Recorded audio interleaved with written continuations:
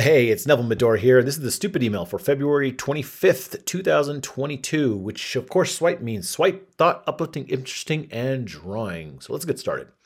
This first swipe is a great product description and graphics by Magic Spoon. It's a cereal company. It's supposedly a healthier cereal. Now, I don't know if any cereal is all that healthy, but this is probably just better than stuff that's loaded with sugar and stuff. So this colorful graphic shows the different flavor offerings, and surrounding copy gives all the benefits, which are the nutritional benefits. So I thought it was a great ad. It was really attractive. There was something about it divides the cereal bowl into 4 different types of cereal, and somehow that really attracted my eye. And then I read the copy around it. So this did a great job, even though I'm not a big fan of cereal or anything. This is a great ad that would probably make me buy it.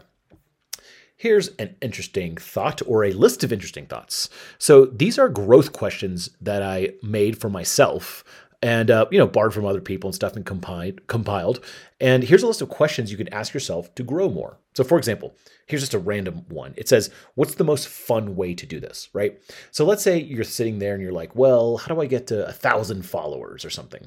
And you're all serious about the question and you're going to come up with some boring answer. You can apply this growth question of what's the most fun way to do this?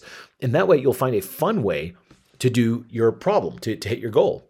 So it's one of those things where you can take any problem and apply one of these questions to it. So I'll read a couple of them. Here's some of the growth questions. How can I 10x this? So let's say you're running a business. You could say, how can I 10x this? Now, even though you may not be wanting to 10x your business in 1 year because it might be hard, you could at least say, well, what systems are going to break if I 10x this? Do I actually have enough capacity to handle 10x more customers, 10x more traffic, 10x more clients, 10x more payments? Can I even do that? And you can start fixing those things in order to actually 10x your business. There's another one that says, what's my $1,000 an hour skill and how can I do more of it? So a lot of people are out there doing stuff that they're not so good at, but they actually have something that people do pay them for. What's something that someone would pay you $1,000 an hour? And look, it doesn't have to be $1,000, but what's something people would pay you a lot for? And is it possible maybe you could just do more of that? So then another thing, here's another one. I like this one. What solutions lie in my zone of influence? So a zone of influence is what you can influence. So who the president is, I don't really have much, if any, control over that at all. But what time I wake up in the morning is totally in my zone of influence. What I let myself do at night, do I just watch Netflix all night, or do I do a little bit of work, or do I do reading? I can 100% control that kind of stuff. So it's what solutions can I find for a problem that I could do? So for example, climate change. So some people are like, oh, the earth is, going through climate change. Okay, got it. So that's something. But what can I actually do in my little sphere of influence to help that, right? Can I maybe clean up the park near my house? Something like that. And so it gets you to take action a little bit more rather than concentrating on some big concept like climate change. Let's take small solutions at the ground level like that.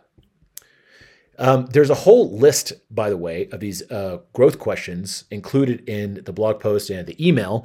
And so I'd encourage you to check them out over there. Here is something uplifting. This guy, Hidrelia Dio, I don't know if I'm saying that right, I'm definitely not, uses AI and computers to render what historical figures look like. And the results are incredible. You see all these pictures of George Washington, and he's got this crazy wig on and this frou-frou suit on. And that's the only picture we'll see of the guy. But instead, you can see what the guy would look like in real life. And you're like, oh, it kind of humanizes the characters, right? I think there's one really funny, Apu from The Simpsons, what he would look like in real life. Ben Franklin, Moe from The Simpsons, Napoleon Bonaparte. A lot of time, The Little Mermaid, Ariel. So a lot of times we see these people and historical figures in these outlandish clothes and poses, and we forget they're just normal people most of the time. So Napoleon was always depicted with this crazy military uniform or him on a horse at war. In reality, he probably just looked like a normal guy with some hair loss, right? So I included some links where you can see more examples of these types of rendered faces. Here are some interesting pictures. So all last week, for a whole week, I was at a birthday party trip for my friend Noah Kagan. And he had his 40th birthday party in the Florida Keys, specifically one of the Florida Keys called Isla Morada. And we also did a couple of trips to Key West. And so I included some fun pictures. We stayed at this really crazy rental with like a main house and then a guest house with 2 extra bedrooms and bunks and all sorts of stuff. And it had a private beach and dock and tiki hut. And it was just a really, really fantastic property, and had a private volleyball court on a beach. It was insane. So that was pretty cool. And we worked out every day. We played a lot of volleyball. We did a lot of hanging out. We did deep sea fishing. Some people were working some of the days. Here was an interesting thing. Everyone did a little master class. So 2 people a day, 3 people a day, something like that, would give a little class on any subject. So like our friend Joe made a subject about how airplanes take off and what lift is and all the physics behind it. Someone else did a thing on how to do self-defense. I did one on how to do the moonwalk, like the Michael Jackson moonwalk. I've always been able to do it since 3rd grade. And so I showed everyone how to do the moonwalk. So we did a lot of fun activities, and it was awesome. And this brings us to the interesting section of the stupid email. And this is a total first world problem, and don't hate me for it, but right after this week-long birthday trip in Florida, I literally flew back to Austin, immediately packed up my ski clothes, and flew off to another week-long birthday ski trip in Utah, which I am currently writing and recording this from. And so normally I like these kinds of weeks-long trips. They're nice, but these were back-to-back, which made it, much more hectic, just because, especially being gone for long amounts of time. But anyways, I'm writing this from Park City, Utah. It is beautiful out here. It is snowing. We went skiing, and it was so cold that day that it was really packed in the morning at the ski lifts. And by noon, there was no one there, like at all. Everyone had left.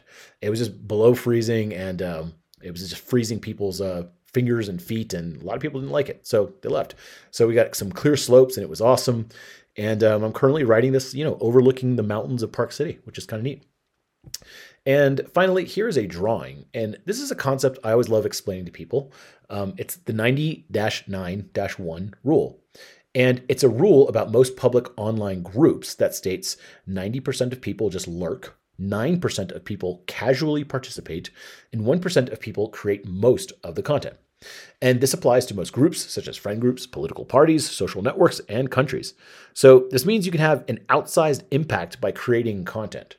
So if you have 1,000 friends on Facebook and we apply the 90-9-1 rule to it, it breaks down that 1% of that 1,000. That means 10% of your friends post all the time. So every time you log into your feed on Facebook, Instagram, Snapchat, whatever, TikTok, whatever social network, you'll probably see that person all the time. Now, 9% of those people, meaning 90, that's 9% of 1,000, post from time to time. So those are the people you see kind of in your feed, you just scroll by. And then 90% of the people probably never really post. So there's probably friends that you maybe barely occasionally see some activity from, but most of the people don't post, and you're probably just seeing 100 people posting all the time. And I bet you've noticed this on all the social networks you're part of.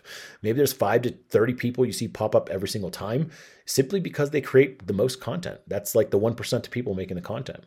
And so the cool thing about this is you can massively amplify your voice by being the 1% that creates content others consume. Now, not everybody likes being online, and I'm not suggesting you have to be online and post updates and helpful tips, but it is kind of an interesting moment in history where like the 1% of people that write are really getting exposed to all the other people who don't write. So I don't know. It's kind of interesting. Anyways, I hope you enjoyed these little tidbits. I hope you have a happy Friday. Can't wait to be back in Austin with warm weather. And I hope you have a great Friday, February the 25th. And I will talk to you later. My name is Neville Medora. Take it easy. Bye.